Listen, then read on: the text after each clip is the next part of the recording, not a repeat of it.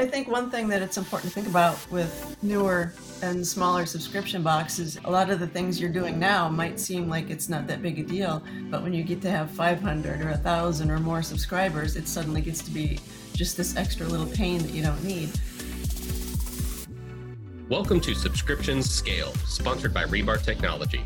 Join us each week to hear from industry leaders in the subscription space, share their best tips and stories, and learn how you can up-level your subscription business today. Hello, listeners, and welcome to another episode of Subscription Scaled. I'm your host, Christy Beasley, and today we have Shireen Jetvig-Lehman on with Introverts Retreat. So, hey, Shireen, how are you doing? I'm good. How are you doing? I'm doing all right today. Great. Thanks for having me on. Okay, Shireen, do you want to tell us a little bit about your company and what you guys do? So Introverts Retreat is a monthly subscription box, and it's based on sending a book each month. Everyone gets to choose their own book if they'd like, or we'll send them one of our choosing. Along with that, we send a candle, bath salt soak, and handmade soap that all have an introverted theme since it's Introverts Retreat. So something like Love Me Enough to Leave Me Alone, or Canceled Plans Are the Best Plans, something like that. So each month is a different theme, and we also send a little snack along with the box, and it's been going pretty well. We've been around for about 5 years now. Okay. So how do you pick your theme? I mean, I love some of the thoughts behind that, but how did you go about picking those and coming up with a theme every month? Well, I come up with that on my own, just kind of silly introvert stuff that I think of. I mean, there's so many introvert memes and introvert jokes. Instagram and Facebook, it's actually not too hard to find some things. And I try to think of experiences that the more hardcore introverts like me, we have in common with each other. So, we'll see something like Love Me Enough to Leave Me Alone and we'll laugh at it. I know an extrovert may not get it, but that's okay. If they want to buy a gift for an introvert, the introvert will love them for it. I think that you should probably understand the concept and giggle a little bit, regardless of whether you put yourself on one side or the other, I guess. Yeah. So was that how you kind of came up with the idea for your subscription, is just off of your personal experiences? Yes, it really was. So I can go back into this story a little bit. In the before times, before I had the subscription box, I was a content writer, worked for a couple of large websites, wrote a couple of the dummies books, and that was kind of my thing. But it was time to move on into a different direction. And I'd actually asked my daughter, who was a college student at the time, what can I do? I don't want to go work for someone else. I want to do something on my own. She said, well, make a subscription box. And I said, what's a subscription box? I had never done anything. So this was like 6 years ago. I'd never had one. I'd get a few things by subscription off of Amazon or something, but never ever heard of subscription boxes. So she described a couple to me that she was getting, and that seemed like a neat idea. And many of my writer friends and I were all introverts, and we'd all talk online and talk about silly introverted things. So I thought, well, maybe a fun thing to do would be to design a subscription box specifically for introverts. So that's what I did. However, when I first did this, Introverts Retreat wasn't the first name for the box. The first name I came up with was A Girls Night In, girl''s night in. Unfortunately, too many people thought I meant a girls' night in, girls' s'', meaning they thought it was some kind of a party box where you'd have this box and there'd be things in it and you'd have all your friends over and have a party, which was literally the opposite of what I was trying to get across with that. So I redesigned the whole thing, came up with a new name, had my graphic designer create a logo, and totally went with the new name. So that's how Introverts Retreat kind of got its weird beginning about 5 years ago. That's very interesting. I get to use the phrase literally ironic correctly, though.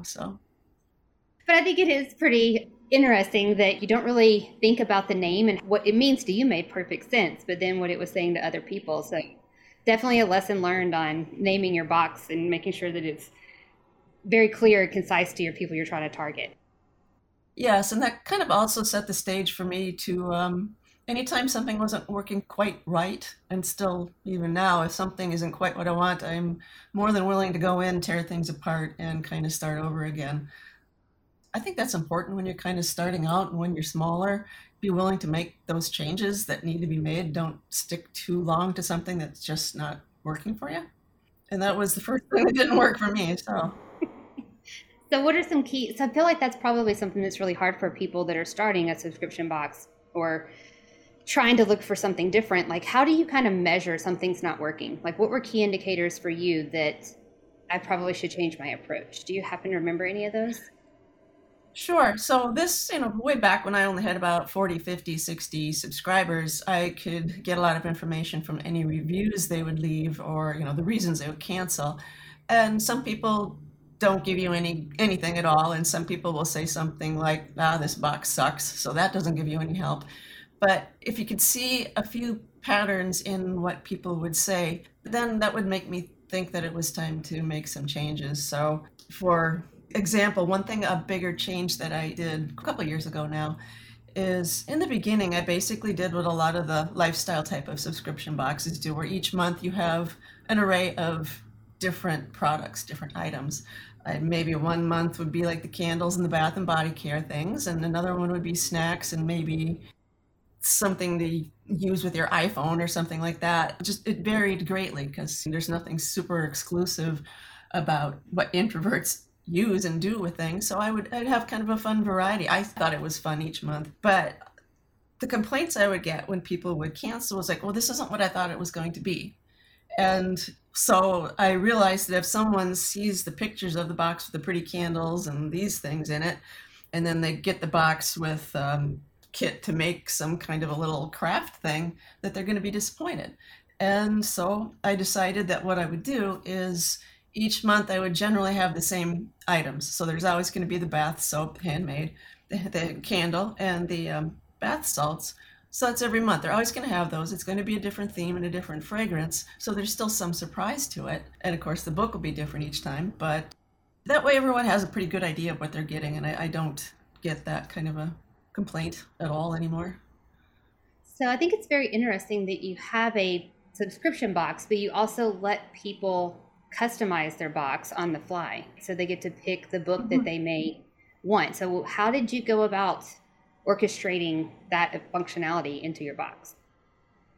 Okay, that's been quite a work in progress. So that was another thing I would see with people would comment would be things about they didn't really like the books they were getting, and this was a while back. So I decided, well, I bet they would like it better if they could choose their own book. So I set it up, but not in the most user-friendly fashion. Basically, I would use my shipping notification emails to let the subscriber know that it was time to choose a book, and I would give them a link to my website and a coupon code so they could basically go purchase a book and not be charged for it, and then I would have to match that up. So, during the holiday season, it would get to be a little crazy to have all these stacks of receipts for the book someone picked out, and then I'd have to match that with the packing slip for their box. And that was kind of exhausting, but people did get to choose their own books if they wanted to, and at least it was a decent workaround. Now I have it something a little different where they'll get the notification before the box ships, and they go to a page, they pick one out, they hit select, and then I just add that into the order packing slip right in ShipStation. So that works pretty well now. People definitely like having their own books, and another thing I added to that is I have something I call a best book promise. So if someone gets a book, whether it's one we choose for them or if they do pick their own, if they don't like it, I'll send them another one for free. Okay. So how do you keep up with, well, now you said in the beginning you launched it and then you used ShipStation to kind of make that process a little bit better, but why did you go with your first solution in the beginning? Was that just all you had, or you didn't know any better, or?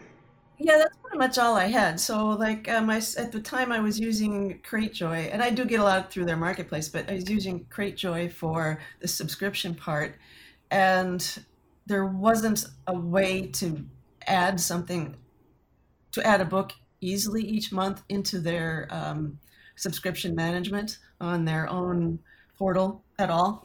Really, really too complicated. It was just easier for me to use, and for that I actually used Pirate Ship.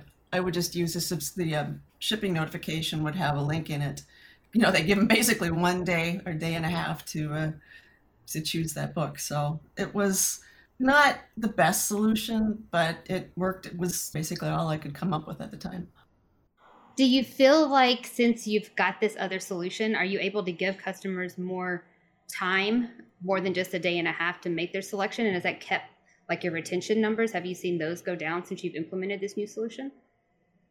Yeah, I still give them about 2 days to do it. It just seems like that works better. Otherwise, people run in and choose it earlier, then sometimes they'll come back and then decide they want something else and it gets a little confusing. So I still just give them a couple of days before we ship. So how do you manage that with your inventory? How do you know that you're going to be able to offer 500 of this book or 700 of another book? Oh, well, since I have probably 20 different titles that I offer each month. So I basically just have a good idea, depending on the time of year, how many I need. And when I run low, I order more. I can get them, most of my books through Ingram. And I swear, I place a book order and they're on my doorstep almost 6 hours later. Literally a day or two later is all they are. So I just watch the counts and order more when I need them or bring in more books. Because the books can roll over. Like if I have, the books don't have to be exclusively only this month and then an entirely new set the following month. Because if you only pick one book, there still might be several from what I had there that you'd be fine with the next month. So I haven't really had too much trouble. I just keep them stocked. Are there any other challenges that you feel like you wish you would have known years ago from what you know now when you started? Well, the biggest challenge I've had really is the fact that my box is a gift box that most people, like especially during the holiday season, so many people will buy it as a gift for other people. And the biggest challenge I have with that is all the software, all the programs, all the websites that you join for, or the apps you use for doing your subscriptions don't have a way of notifying the actual recipient of the box of anything other than maybe a gift message, but they don't let them know that the gift is going to be shipped at any time, and all the notifications only go to the person who bought the subscription box. So that means that when I would want to tell them it's time to choose a book, that notification would go to the person who bought the subscription box, and then they'd have to tell that the gift recipient that it's time to choose a book, or they would just usually just say forget it and let me choose one. And that was the hardest thing to fix. And finally I found ChargeBee, and they have a great gifting solution, so I don't have to deal with that anymore. And someone buys a gift, they send an email to the recipient has their own account basically, and then they get all the notifications, and it works seamlessly, and that makes me very happy. Yeah, that's actually sounds like it's probably a lot better of a solution than what you were having to deal with before. So are there any other surprises that you have had recently since you've been in business for a while and kind of snuck up on you all of a sudden, like new legislation or anything like that that may have?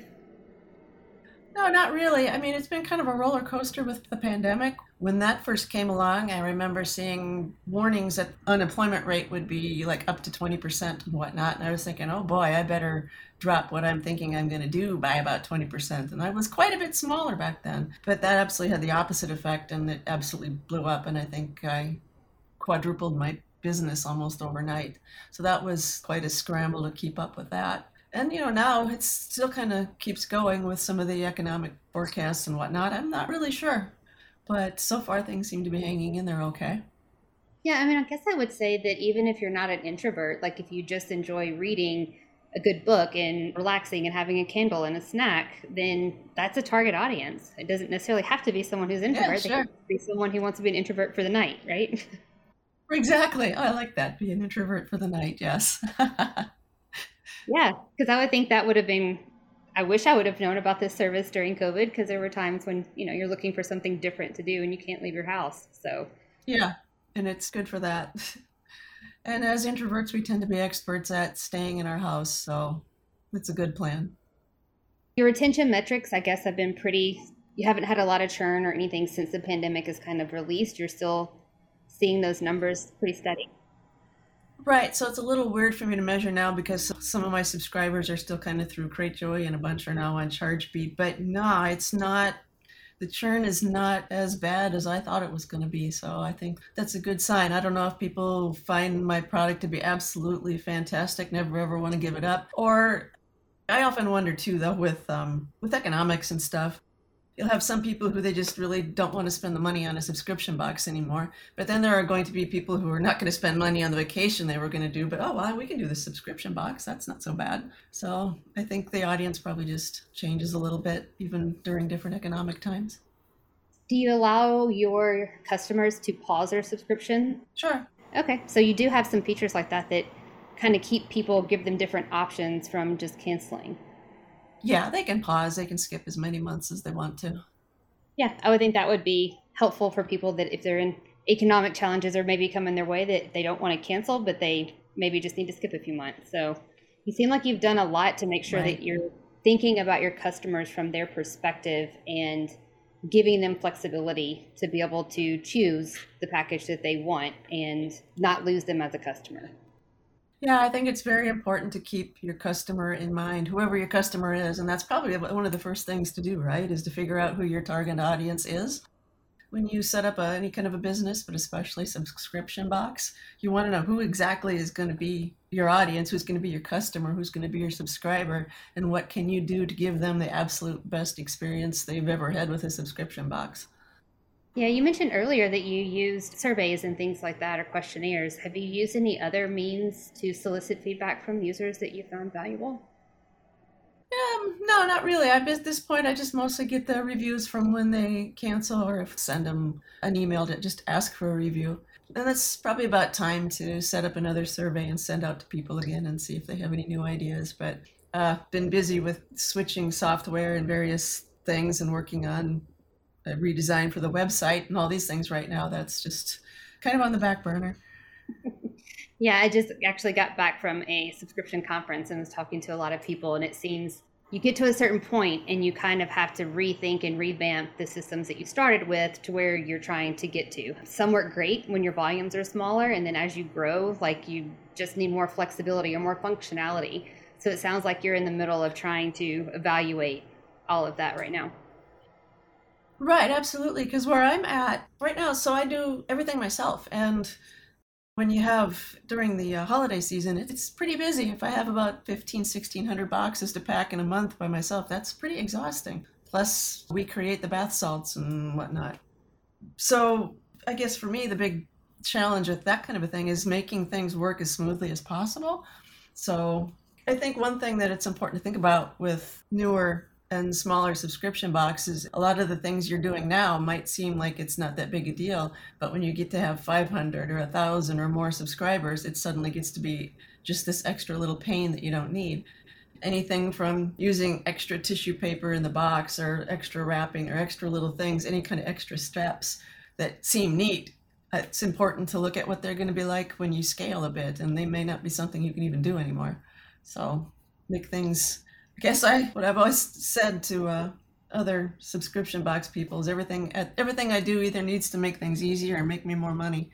If I don't want to make things complicated just because I have extra time on my hands. Yeah, and I guess, did you find yourself feeling scared, or how did you make the decision to actually change something? Because when you're smaller, things are working, right? And then you hit a certain point, and I'm sure going to that next level is very scary, very challenging, because you may lose customers, but you may lose customers to gain more customers. So you may have a bunch of Right. different things to think about. Right. So for me, when I get the idea, when it hits hard, and I pretty much need to act on it soon before the panic actually sets in. And I look at it like this: if I change something, and I mean, I have so far everything the changes I've made have had good results, but I feel like if I do make a big change, I can go back to what I did before. And yeah, I will have lost someone, but I know that what I have been doing works pretty well. I just want to make it work better. And so the mood hits when the data's there, when everything tells me it's time to make a big change, I make it and move on. And then you also mentioned that you're actually creating your own products. So you make the bath salts that you. Yeah, the bath salts I make myself. That's not really a too complicated thing if you have a real good system for it.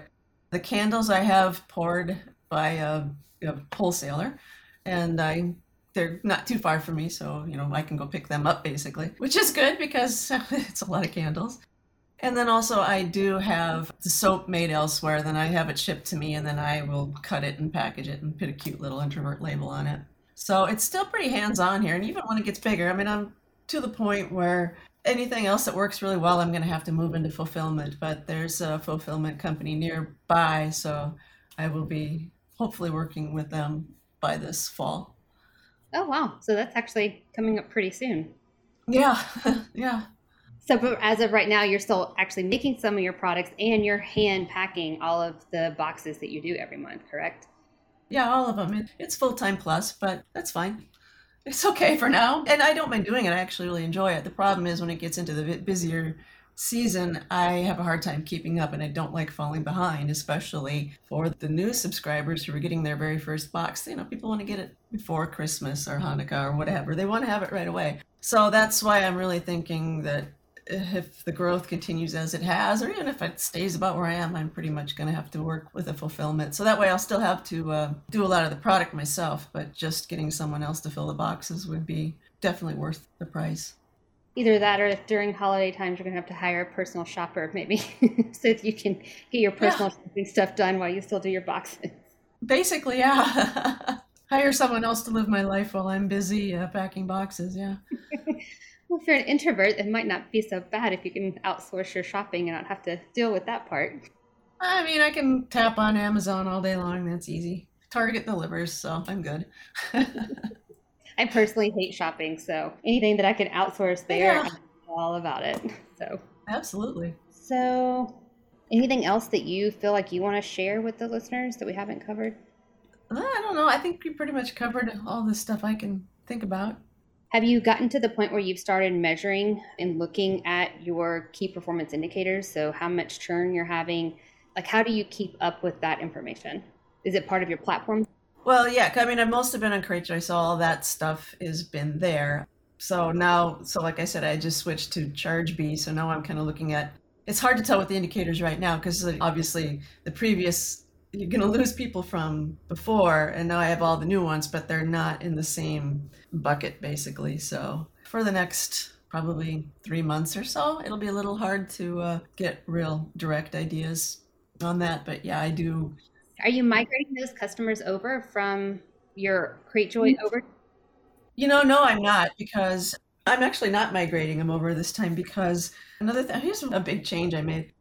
I do make a lot of changes. Over time, I had decided to offer 4 different types of boxes. I mean, they all had basically the same things, but slightly different. Like there was a small one that would have a book and a snack, another one that would have a book, a candle, and a snack, one that would have book, candle, bath salt, and soap, and then another one that would have everything. And it was kind of neat, and people sort of liked the choice.